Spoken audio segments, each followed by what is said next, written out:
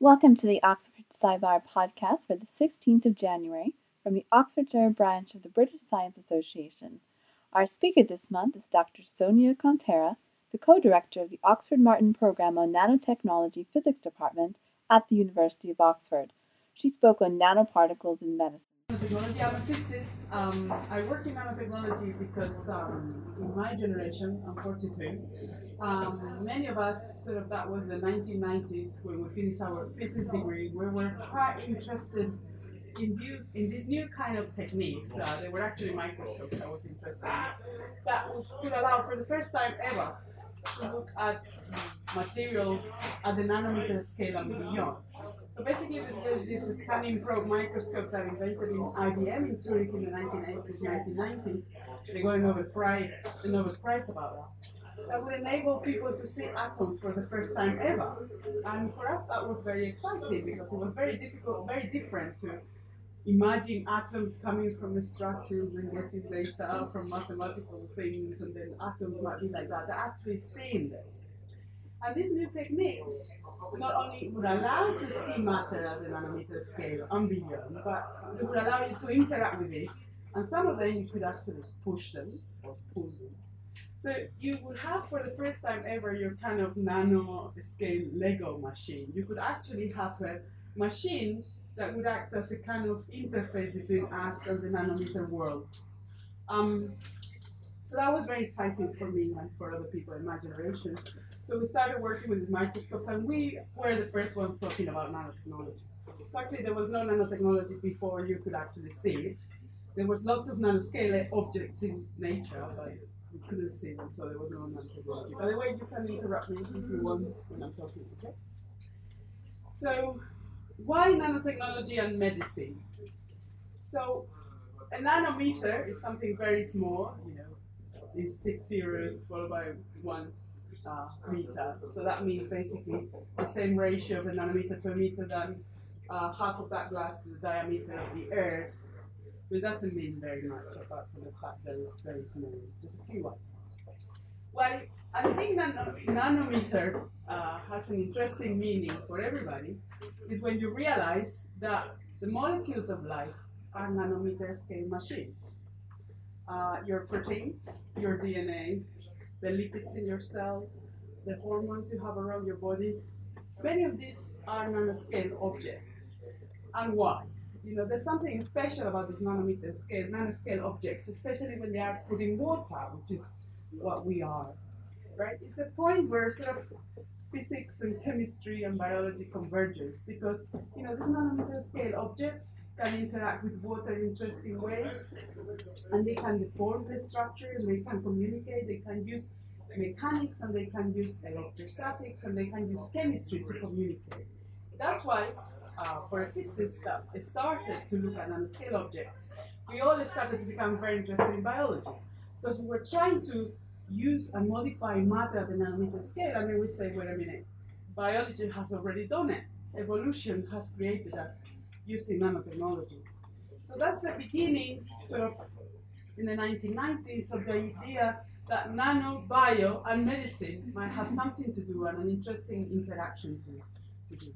So some people like myself are starting to use these nanometer techniques, these nanoscale microscopies, to try to design microscopes to look at these biological molecules. Up to then, electron microscopes were starting to get better. You would get dry pictures of biological matter, and you will make some kind of cartoons out of that the biologists were using to design drugs.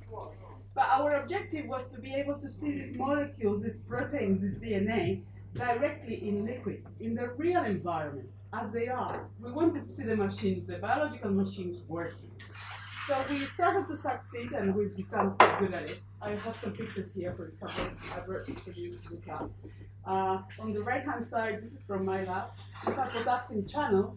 These are responsible for lots of diseases in your body when they malfunction. You see these little blobs with a little hole in the middle? So these things are about 5 nanometers across. They're sitting in your cells and discriminate between sodium and potassium in your body. You have to have salt, and you have to have potassium, and you need magnesium. and all these things. And if you don't have them, your body doesn't work. And somehow your body is able to distinguish between these things. So this is what we are studying now with the microscope. How do they do it and why? This is DNA. In my lab, we were the first group actually. We could distinguish the double helix of DNA in liquid. And we can wind DNA and see how soft and hard is DNA. And I'm already telling you the clue of what we do. We don't really see and look at dry structures like biology has been done up to now. But we can use our new nanoscale techniques to grab these molecules, to push these molecules. So we're starting to work with them like, like the beginning of physics of the macro world. When physicists were going around pushing and trying to understand sort of the reverse engineering of biology. We're trying to do. So we're creating a new discipline of a new field of biological physics. And we look at biology in a different way. We don't look at the chemistry of biology, but we look at the chemistry and the physics of biology. For example, we're learning that your cells communicate not only chemically, which is what you usually hear, but they communicate mechanically in your body, and it sounds quite normal. Your cells feel each other, pull from each other, and this mechanical communication malfunctions in disease. For example, we're learning that the first thing you have in a cancer, the beginning of cancer, is one of the markers is that cells start to communicate in different ways, and that, for example, cancer cells are softer than non-cancer cells, and when the tumor grows and grows, the cells become softer and softer, and that's why you have metastases, because they become so soft that they can escape the tumor and start going into the bloodstream and find other places in your body and stick there. So cancer is not only chemistry, there's a lot of physics to cancer. And we think that these properties could be also targets for diagnosis and for disease. So I'm already telling you that this new way of seeing biology is already bringing ideas for diagnosis and diseases that are different, that are outside what pharmaceutical companies are doing. So basically what happens is that we're getting better and better at controlling materials at the nanometer scale. We're still very far away from controlling nanomaterials, but we're getting better at, you hear the hype with graphene all over the place and carbon nanotubes and all these things. We're getting better at them, we're getting better at using them in liquid. I don't know if you want to see, these are, for example, carbon nanotubes that are from my lab, solubilized in water. If someone wants to have a look at them, I can pass them around. Yeah. So basically the idea is that with these nanometer scale machines, we can both identify disease, because we can see the molecules and we can see how they function and how they malfunction. And we could also make targets for these diseases. And it would be like a scale, like kind of nano bullets that will bring both the conventional chemistry that we are using now in drugs, but we could use a kind of way of directing, using nanotechnology, the drug to the target, right? Using the physics of nanoparticles in liquid. All this is evolving and we're still far from that, but we think we will reach that point. So the first application that nanotechnology is having right now in medicine, and the first drugs are being approved right now, is for drug delivery in cancer. So you all know that when you have cancer, you have chemotherapy. So chemotherapy, the different drugs that you use for chemotherapy, basically what you try to do is to stop the growth of cancer cells. And to do that, you need to inject and they do it in different ways, they target the DNA in different ways. But what you do is to inject an enormous amount of drugs, so it reaches the target. What it means is that it poisons your whole body.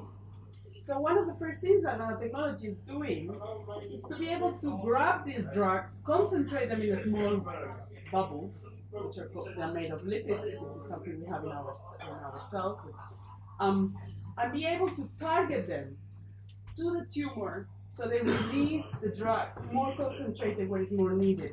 So we could reduce the drugs of chemotherapy and be more effective. Of course, the dream would be to be able to create your nanoscale bullet thing and exactly go where it has to go and kill the cancer. We're still far from that.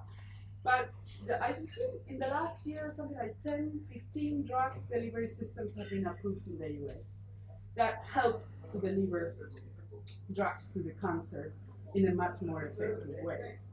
So I think cancer will be the first place that we will benefit from nanotechnology.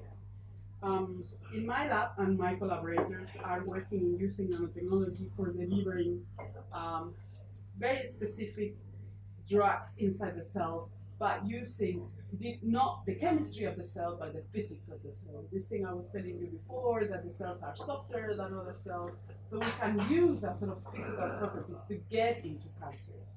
So that's a bit of the things we're doing. Another field where nanotechnology is starting to make a big impact is in biosensing. So biosensing is the art of trying to find something in your body that you need to measure, like a pregnancy test or insulin, for glucose in the case of diabetic people, for putting insulin in the body. I don't know if you know any diabetics around you, probably yes, because there's a lot of diabetics. Many of them need to prick their finger twice a day, every day of their lives, which is a rather crude thing to do to measure glucose. So I think we're getting quite close to nanoscale sensors that we will either implant in the body, or for example, I think there's an American company who's managed to make a kind of contact lens who will measure your glucose directly and automatically.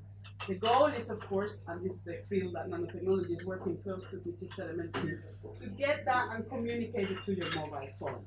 We're not far from that. So we can absolutely forget about pricking your finger twice a day. The ultimate goal, and it's already working in the lab, so this is not science fiction, is to, and people have done that in the States, to make some kind of tattoos that you plant in your skin. They measure the glucose or whatever you want to measure in your body, and not only communicate it to the outside world, but it can release the drug in a clever way as you need. Again, so it will be a drug delivery system, implantable drug delivery systems that are both able to sense what you need and release it when you need it. And it might sound very science fiction, but we are much closer to this than we are, for example, of the drug delivery systems for cancer. Again, this will depend on the level of funding we get in our field, which is going down increasingly. And these things, obviously for me at least, I don't think they will happen in Europe because of the level of funding we have in Europe for this research. So it will probably come from Asia or from the States. Places like Korea are investing a lot in these new technologies.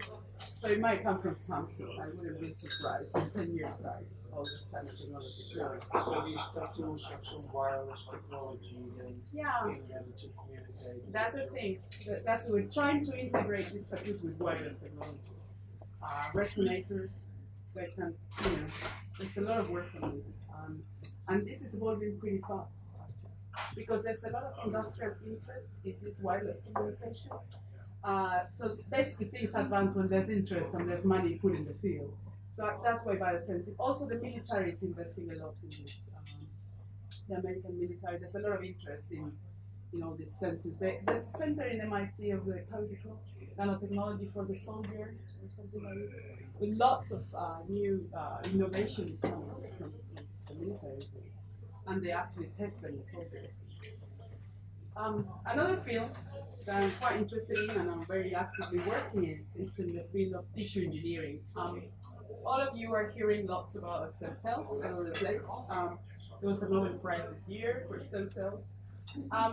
Basically, stem cells are cells that, again, they're very soft and they're like primitive cells, and wherever you put them, they can turn into the cell you want of the body and replace it. Well, that's true to an extent, and that's what biologists do. And they just add chemicals to them and they transform them. Actually, your body is more complex than just cells. Between the cells, you have something called the extracellular matrix, which is a mesh, in which the cells are embedded. So your body is a kind of mesh with all these cells put in this mesh.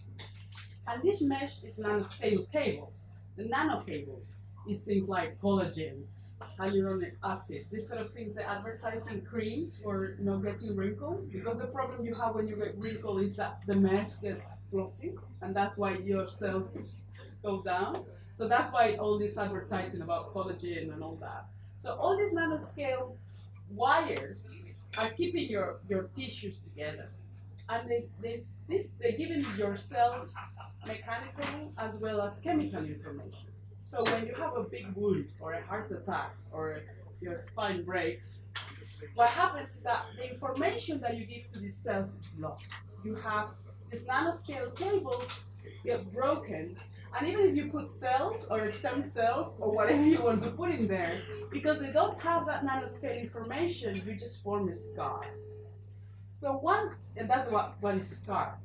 Basically, the cells don't fit, and you have tissue that doesn't have this, it's not as nice, it doesn't have the same, we call mechanical properties, it's not as elastic, it's not as nice, and you have a harder tissue there. This is a problem, for example, in heart attacks. You have a heart attack, and then you have a big scar in your heart. And it's a very interesting experiment someone did, some doctors, they got some mice to get heart attacks. Don't ask me how they do this thing, I'm neurobiologist. And so basically they injected stem cells into the heart to see if the heart will recover. And obviously it didn't recover. And the interesting thing was that the stem cells they injected there, they transformed into kind of bone cells. And why was that? Because the scar was as stiff as bone. So basically what we learned is that stem cells are able to turn into the stiffness of the thing they bind to. And there's another experiment that people put stem cells on a soft polymer, as soft as your brain, and these stem cells turn into something pretty similar to neurons. So what we learned is that if we're clever enough and you give the right clues to these tissues, they can regenerate into pretty much whatever you like.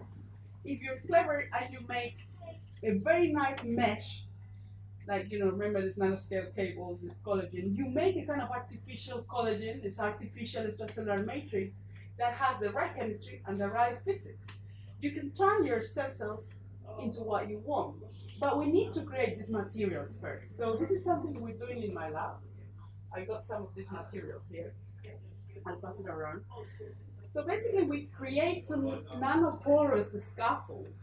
So very similar to the extracellular matrix, where we put the signals we want in it. For example, this gives hope to spinal cord injuries, and this is already done in the labs in Harvard. So when you have a spinal cord injury, the problem is your cells. You can never recover because the cells don't form connections again. Neurons don't grow.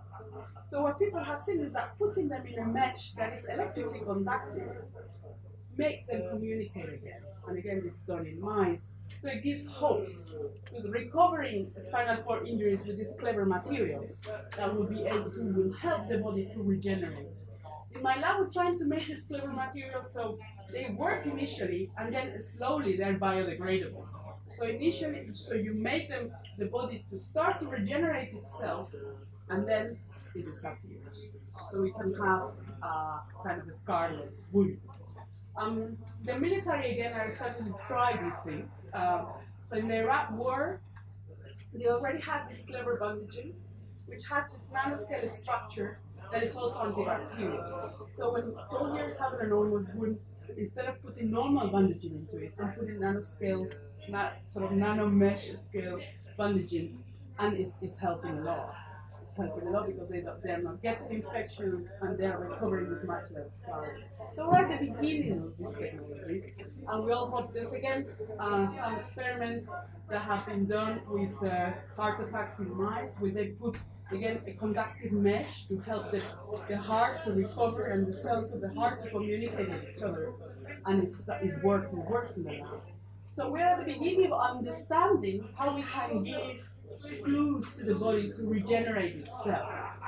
We are in the first stages of this technology, but I think in 20 years from now we will be quite far. Again, if funding keeps coming. People are using these technologies, and this is something I also want to tell you. It's quite exciting. There's a fantastic lab in Harvard for Mooney Lab, and these guys are quite leading this idea of giving physical clues to the body to help the body to regenerate. So they got mice, and they induced in the mice skin cancer. Again, all these terrible things that I don't know how they do. And then they got one of these nanoscale scaffolds that I got you. So this is the scaffold. I'm going to pass it around. This is one of the scaffolds that is great thing. If you look at it with an electron microscope, it looks like that at the nanometer scale. So it's like a mesh, what I was telling you before at the nanometer scale. I mean, you see, we can shape it in any shape. And actually, I'm having now a project so we can make these things compatible with 3D printers. So we can actually print them into shapes and we can put it in the body or whatever. So these guys in Harvard, what they did is to train the embodied immune system. So this is made of carbon nanotubes that I passed before because I want to and chitosan, which is a very interesting polymer that comes out of the shells of crabs and shrimps. So it's very cheap, very abundant, and very biocompatible. And it's actually the technique that crabs use to create their shells, and actually the technique we use to grow our teeth and everything. We make a kind of nanoscale mesh that mineralizes itself. Actually, I'm quite interested in this idea of tooth regeneration because I think our dentistry is rather primitive still. And there's an enormous field of nano in dentistry. Basically, we still don't know how to kill bacteria in your teeth. We just cut the things off, which is rather brutal. And I think, and it's already quite in labs that you can kill bacteria with silver nanoparticles or some other nanoparticles, and it will be permanent. And actually, they are again designing materials and tattoos that you could put in your body and react to bacteria. I mean, right now it's in the labs, there's no funding for these things, and I think there's not much interest in this to succeed. Because basically, for everything I'm telling you, if we could succeed, it would be the end of conventional medicine. So you can see, this is not something that's going to get a lot of funding to start with. Because there's a lot of interest against this. But okay, it's so interesting at the conceptual level that it will happen. That's why places like Korea are very keen on this. Because Korean economy is going up. They have a culture based on education. Confucius calls it culture of education. They have the example of Japan of getting rich with technology. And they don't have a pharma industry. And they see this as an opportunity for them to actually keep the patents for the technology of the future. So there's many emerging economies that are thinking this will be our chance. When the conventional things start to go down, we can go up. And places like China, Korea, and Brazil are very interested in these technologies. And they're putting a lot of money, much more than we are, in all this. So I think it's also an interesting economical debate that all these technologies will bring about. So I never finished with the story of the cancer vaccine. So what these guys in Harvard did was to train the immune system of the rats using these meshes to kill the cancer. So they put in this mesh, they implanted in the mice, and they mixed together signals for bacterial recognition with cancer recognition. So they tricked the body of the mice to think that this cancer, this skin cancer they were having, was actually an infection with bacteria, and the body got rid of it. So you can see that this new material, this new way of seeing, of mixing physics, material science, chemistry, and biology, is bringing lots of new people having new ideas that we think, I think, that will be the future of medicine and indeed of biology. So basically, there's, as I told you before, there's a few, the first products are coming to the market. So some drug delivery systems for cancer. You already have materials for regenerating bones, and it's getting much better. There's a lab in Imperial College led by a woman who's very interested, Molly Stevens, that is already commercializing some of these ideas for regenerating bones. So bandages. Actually, I saw in Boots for the first time the first clever plaster that has nanotechnology. It doesn't say it, I have bought them. They're made of alginate, which is a seaweed that, like chitosan, also makes this kind of mesh. And they sell them for a few brands already. This comes from the soldiers. And now you can already buy them. They don't say what it is, they just say clever plaster. I was meaning to get some and I couldn't find them. Yeah, so there's already a few products. Another thing that is creams. Instead of injecting or drinking medicine, creams that can go through your skin and So it's starting to be a few products with nanotech, but we are really at the very, very, very beginning of this technology. And of course, there's a huge risk. I wanted to talk about the risk of all these things in the end, and that's one of the reasons why many pharmaceutical companies are not interested in going to, which is the toxicity of these materials. We need to create a kind of new toxicological assays for all these new materials. They can be very beneficial, but at the same time, they can have effects in the body that we don't know. And one of the things of my field that is being quite clever, I think, compared to others, is that we're trying to learn from GM foods and nuclear energy and try to be maybe slow down on our research and application and spend more time in studying the toxicity aspects of nanotechnology to humans, to animals, and to the environment. And I must say, like, while Europe is being quite slow and boring in researching for applications of medical applications of nanotechnology, Europe is actually leading the way in toxicity studies, basically with big funds from the European Union, trying to prevent and to make legislation that prevent accidents, nanotechnological accidents. Again, in Europe, we are very focused on this, and I think it's a good idea. And I think that's what the European public wants. We're very conservative, and we see technology as a threat. This is not the case in Asia. In Asia, they see technology as a way Japan managed to get it, to be the second biggest economy in the world. And they are not so interested in this. Japan is now, because now it's a rich country, and now it's also very conservative, and they want to be healthy and happy. But Koreans, and especially Chinese, are maybe not so interested in researching nanotech. So you could see that would push them forward in applications. But if, for example, a big accident happens in China, it will have consequences for everybody. One of the problems that we all see that China could have is that we dump all our microelectronics in China. There's a lot of toxicity to the environment, not only coming from nanomaterials, but also coming from nanomaterials. And at some point, China will have to pay a big price for all this contamination of the ecosystems. Okay, so I think that was what I wanted to say, a kind of overview of the field of nanotechnology in medicine. I'm very happy to get questions from you and discuss anything.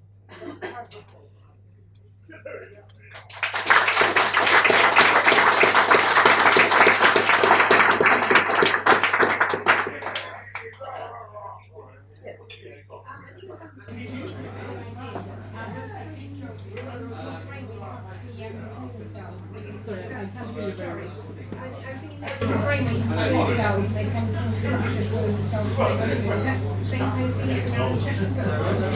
No, nanostructures are the structures at the nanometer scale.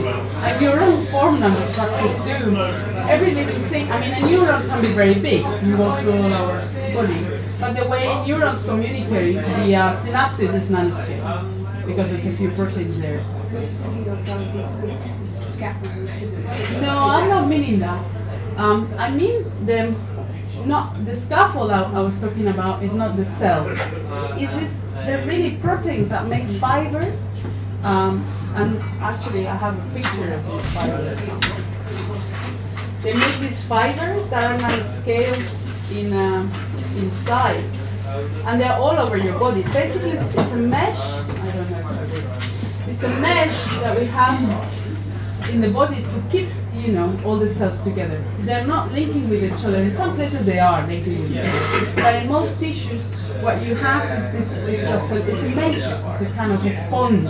Nanoscale is only thing in which your cells are stuck in and gives the shape to the body. That's why, for example, I was telling you, that collagen is one of these scales. So when your collagen becomes old, your whole skin falls. Because the mesh is not so elastic anymore. So no, it's different. Yes. You mentioned that nanotechnology is being used to target cancer cells and get drugs to the blood. Yeah. Can you give us an example of how they do it? Would Okay, so they create these small bubbles called vesicles out of lipids. Lipids have been used in biotech labs for a long time. So inside these little bubbles, which is about 100 nanometers or below, so it's basically the size of the virus. Sometimes some people are actually using virus, right? So inside this bubble, they put drugs. Sometimes it's not inside the bubble, but in the surface of the bubble. And the surface of the bubble will have some kind of markers, antibodies, that are specific to the cancer cells they're looking for. So the cancer cells, every cell is different, and a cancer cell that's, we spend millions of years, of money, and a lot of years studying cancer. So we know a lot about the biology of cancer. So we know, for example, that they have these little proteins in the surface that some healthy cells don't have, and there's an enormous amount of biological research in cancer. So what you do is to put some molecules that stick to those, and only stick to those. And Japanese scientists discovered an effect, which is called the EPR effect, which basically when you form a tumor is a very nasty thing, and it grows and then produces the veins to bring blood and feed itself. And these veins it produces, they're more porous. They're not the same as our healthy veins, they're different. And what they found with Japanese scientists is when you put these nanoparticles, even if you don't put any targeting in them, naturally they flow through your body and they go through these veins into the tumor. So only by putting the drugs in these little vessels, you're enhancing the uptake by the cancer. So what you do is to try, or as for example, one of my ideas is to try to improve that sort of porosity of these cancers, improve a bullet for that porosity, and at the same time put these chemical markers to bind to the cancer cell. And then of course you need to create something that bursts when it goes in. So there's lots of tricks, like for example sometimes the pH, basically the amount of ions and the amount of protons you have in a cancer cell will be different. The charge of the water is different inside than outside. So you create your bubble, so when it goes in, bursts naturally. So we have all sorts of tricks that we're learning of how to make them burst, of which, we're slow. One of the main problems we have with delivering cancer drugs would be that you inject them in the body, for example, and then they cluster all together. Because our blood is a very thick liquid, and it's very difficult to be fluid in blood. Actually, it's a great trick. So many of us are interested in red blood cells, and we study red blood cells, and we study how come red blood cells never stick. Can we reproduce that with some kind of vessel that can go through the body without never sticking and reaching the target? So the advance of the understanding of biology goes in parallel to understanding of the nanotechnology. Sort of the ideas from one field fit the other field. So yeah, there's a lot of ideas and a lot of research in drug delivery systems, because some people are having a sort of more direct, maybe less clever but more effective approach. There's a company in Germany already commercializing these magnetic nanoparticles. So you direct them, you put them in the body near the tumor, and you direct it from outside the body with a magnetic field. So for example, you do your MRI, you know where the tumor is. And then you create a magnetic field that brings those nanoparticles into the tumor from outside. And then they use the magnetic field to make them shake, they heat them up, and by heat they make them burst. So all these things are already happening. And also, they're not commercial, but they're happening. Other type of nanoparticles for cancer is for diagnostic, for increasing MRI contrast, less toxic than the current agents. So a lot of developments for this sort of thing. Yeah.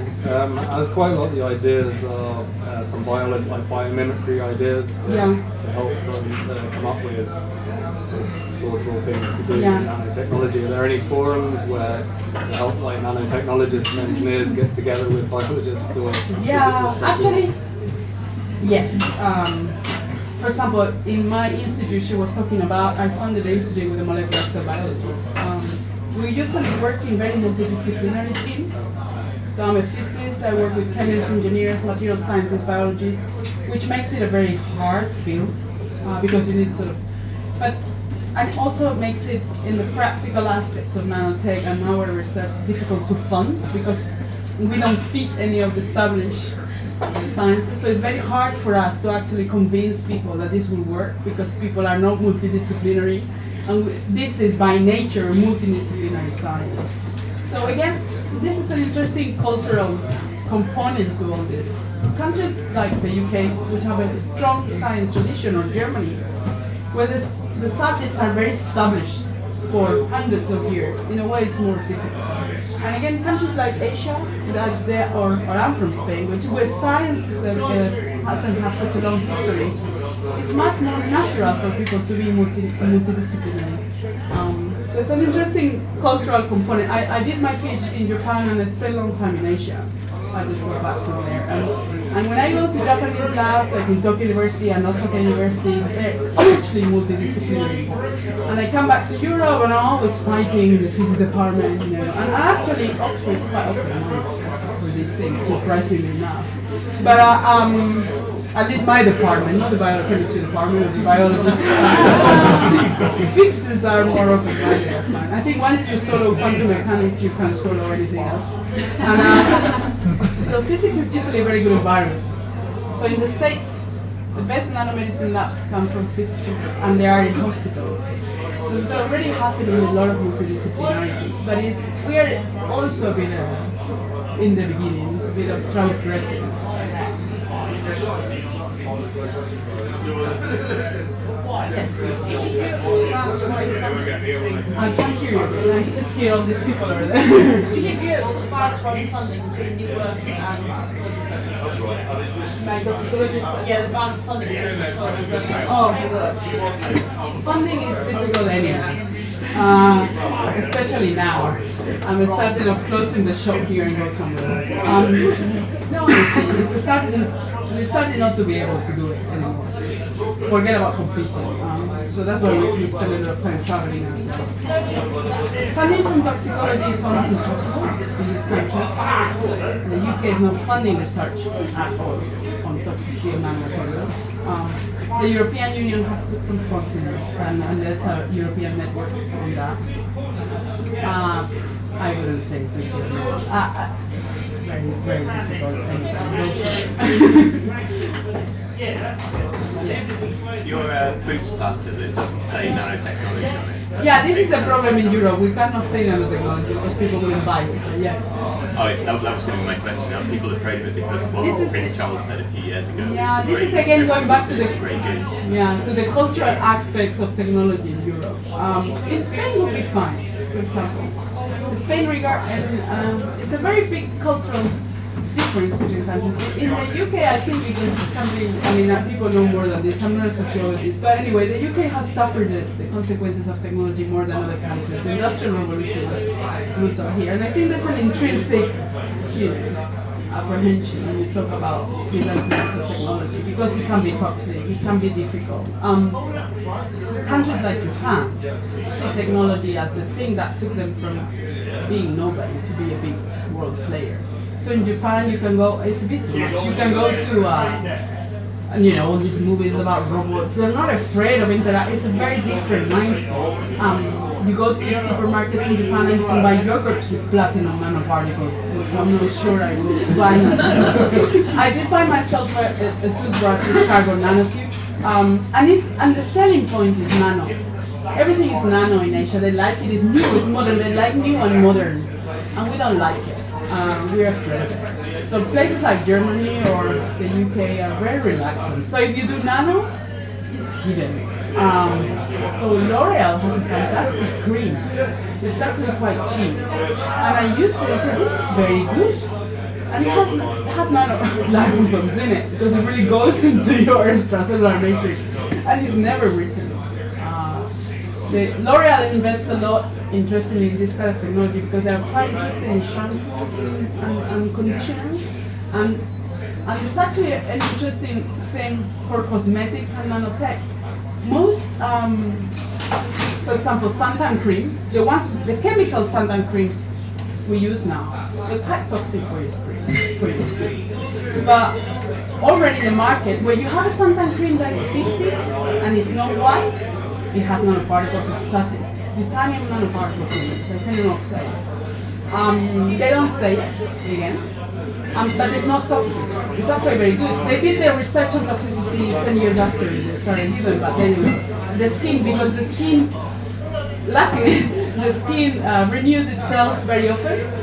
So it penetrates a couple of layers of the skin, but then the skin gets rid of them. So our skin has totally evolved to the nanoparticles that are naturally in the environment of the earth, because there's nanoparticles everywhere, and we can get rid of them. So you can see, but in Europe it's not retained anywhere.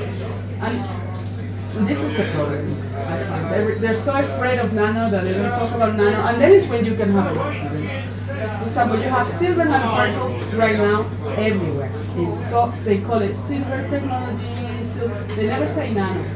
But silver nanoparticles are actually quite toxic to bacteria, at least. We know that. I don't know if you know, if you don't have bacteria in your gut, you're done. Most of the cells of your body are not your own cells, they're actually bacteria. We live in a kind of symbiotic environment with bacteria. And the problem with silver nanoparticles is that they're mass produced without any control. And the nanoparticles we put in products, they don't have controlled size. So you have anything from 2 nanometers to 200 nanometers. So the big ones or whatever are not going to be toxic, but you have a specific size that will be toxic, but it's completely not controlled because it's very expensive, it's very difficult to control. So right now there's even an app for iPhones these days that you can see all the nanotech products in the market. Someone in the States is doing this, they're getting funding for this so people know it. And it's in baby bottles, pets, blankets, all these baby things so they don't get contaminated. And I wouldn't give my son a bottle with silver nanoparticles. So you can see it's starting to be a complicated interface with all these materials. So Europe is leading, and in a very good way, the way to regulations of nanomaterials. And I have been involved, and I'm still involved in a few networks to try to speak to regulators about their risks, so we can go safely, maybe slower, but at least safely.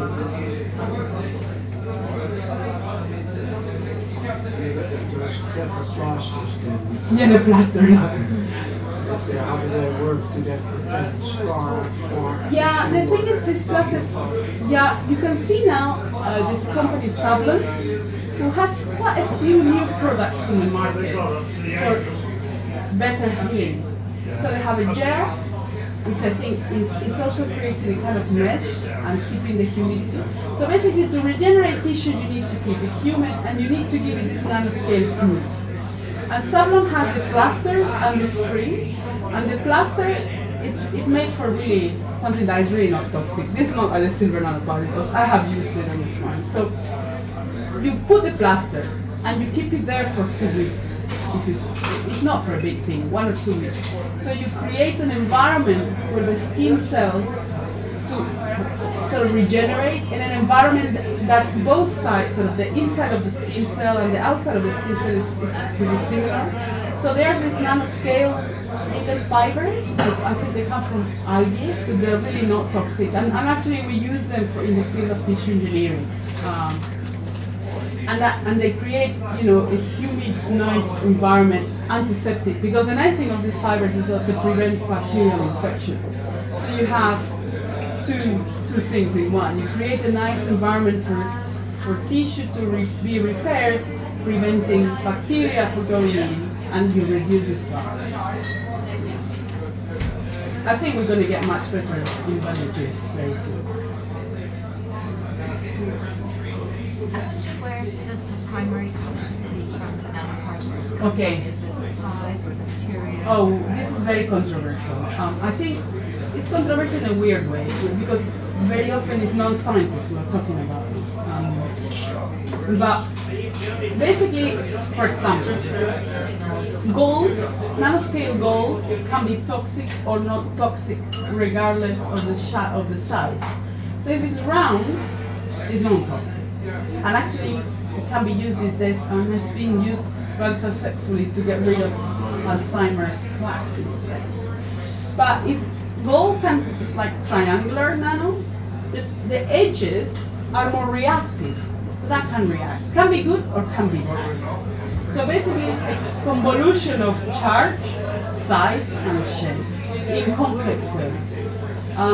We're learning more and more about it, and obviously once you put it in the body, the thing that happens to nanomaterials is once you swallow it or you put it in the body, these nanomaterials are immediately coated with protein from your saliva, protein from your blood, and create something we call the protein corona, and the body will react to that coat. So some groups, there's increasing amount of money being put in understanding that process. So once the protein is here, then goes into your body, then what happens? And then your immune system will depend. Basically what people are finding is that most nanoparticles, the liver can get rid of them. Our system is made to get rid of nanoparticles, and most of them are not toxic. Apart from perhaps very small sizes, like 1-2 nanometer might be too small for our system to detect it. What we know also is like carbon nanotubes, small carbon nanotubes, single-wall carbon nanotubes, since the body can get rid of them, which is a problem for drug delivery. We will have to learn how to use that. But for example, multi-wall carbon nanotubes, which are quite hard, the body recognizes them, but they're so hard that when the immune system tries to eat them, it can't. They're too hard, and produces something similar to asbestosis. So we learn in this case, is not shape, is not charge, is stiffness. Okay, so it's a convolution of a few factors that we learn. Again, the fact that many nanoparticles accumulate in the liver would be very useful for liver cancer. So what is good for one thing is bad for other, and the whole thing, if it's toxic for a healthy cell, it's also maybe toxic for a cell you want to get rid of. So it will be the art of discriminating good and bad and how we use it. Basically, we're at the beginning of sort of biochemistry. It's a new thing. We need to learn from the beginning. Yeah. Do you see a future in sort of metal-derived nanoparticles, or do you think that science is going to go to polymers? I think we will use everything. We use everything, in composites, in metal, non-metal, semiconductor, not semiconductor, depending on the application. Polymers are good for some things, you can design them. Silver, metal nanoparticles are great because of the properties that they can be very useful, for example, for screening things in the body. We'll use them all once we learn how to control and still the difficulty in nanomaterials is to make them in a reproducible way. We can make silver nanoparticles, but each of them comes in a different size and different shape. We still cannot control most of the materials. You can do it better with polymers. We're learning, and we're getting a lot of inspiration from biology.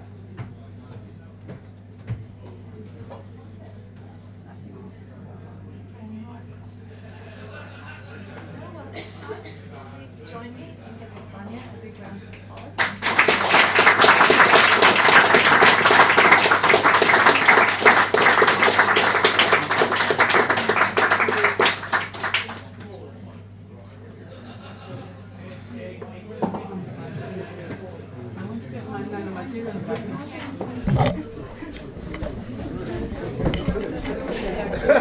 Is this right now cost effective compared to other technologies, and how long do you think it'll take to become Depending what you cost-effective? use it for, I think it is. Okay, because even now, one of the things of nanotech, it can be done very cheaply, especially for some applications. Okay. Of course, if you're going to create a drug delivery system that targets a very specific cancer in the body, that's going to be very expensive. Right. But other applications, like I was saying before, bandages and all that, it can be mass-produced from very cheap materials. So it will be more expensive than conventional bandaging, but it will be maybe in the long term cheaper because you don't need to change it, it doesn't get contaminated. So I think it depends on the application. So you mentioned that the pharmaceutical companies are not picking up this technology Some of because the technology, it threatens of course. it. Do you see then, though, a different field coming in and potentially replacing pharmaceutical companies? Well, pharmaceutical companies have a lot of problems. I'm not an expert in it, but they have a lot of problems finding new drugs. The way they are being established is a sort of system that is starting not to work. They don't make money. Right. So they're very conservative by nature because they have to keep happy all the people that are giving them money. So what they're doing right now is actually they wait for spin-out companies from universities, researchers, small things to succeed and patent, and then they buy the rights to that. But I do see that there's a possibility of big Asian companies, for example. Samsung is increasingly investing in health. Right. Companies like Panasonic. Okay. That they come from the field of devices. They come from the field of biodevices. Yeah. Or creating, machines for knowing what is going on in the body, diagnostics. But they will have that technology that enables them to do something else. Right. So it will be an interesting evolution. Okay, yeah, that is interesting.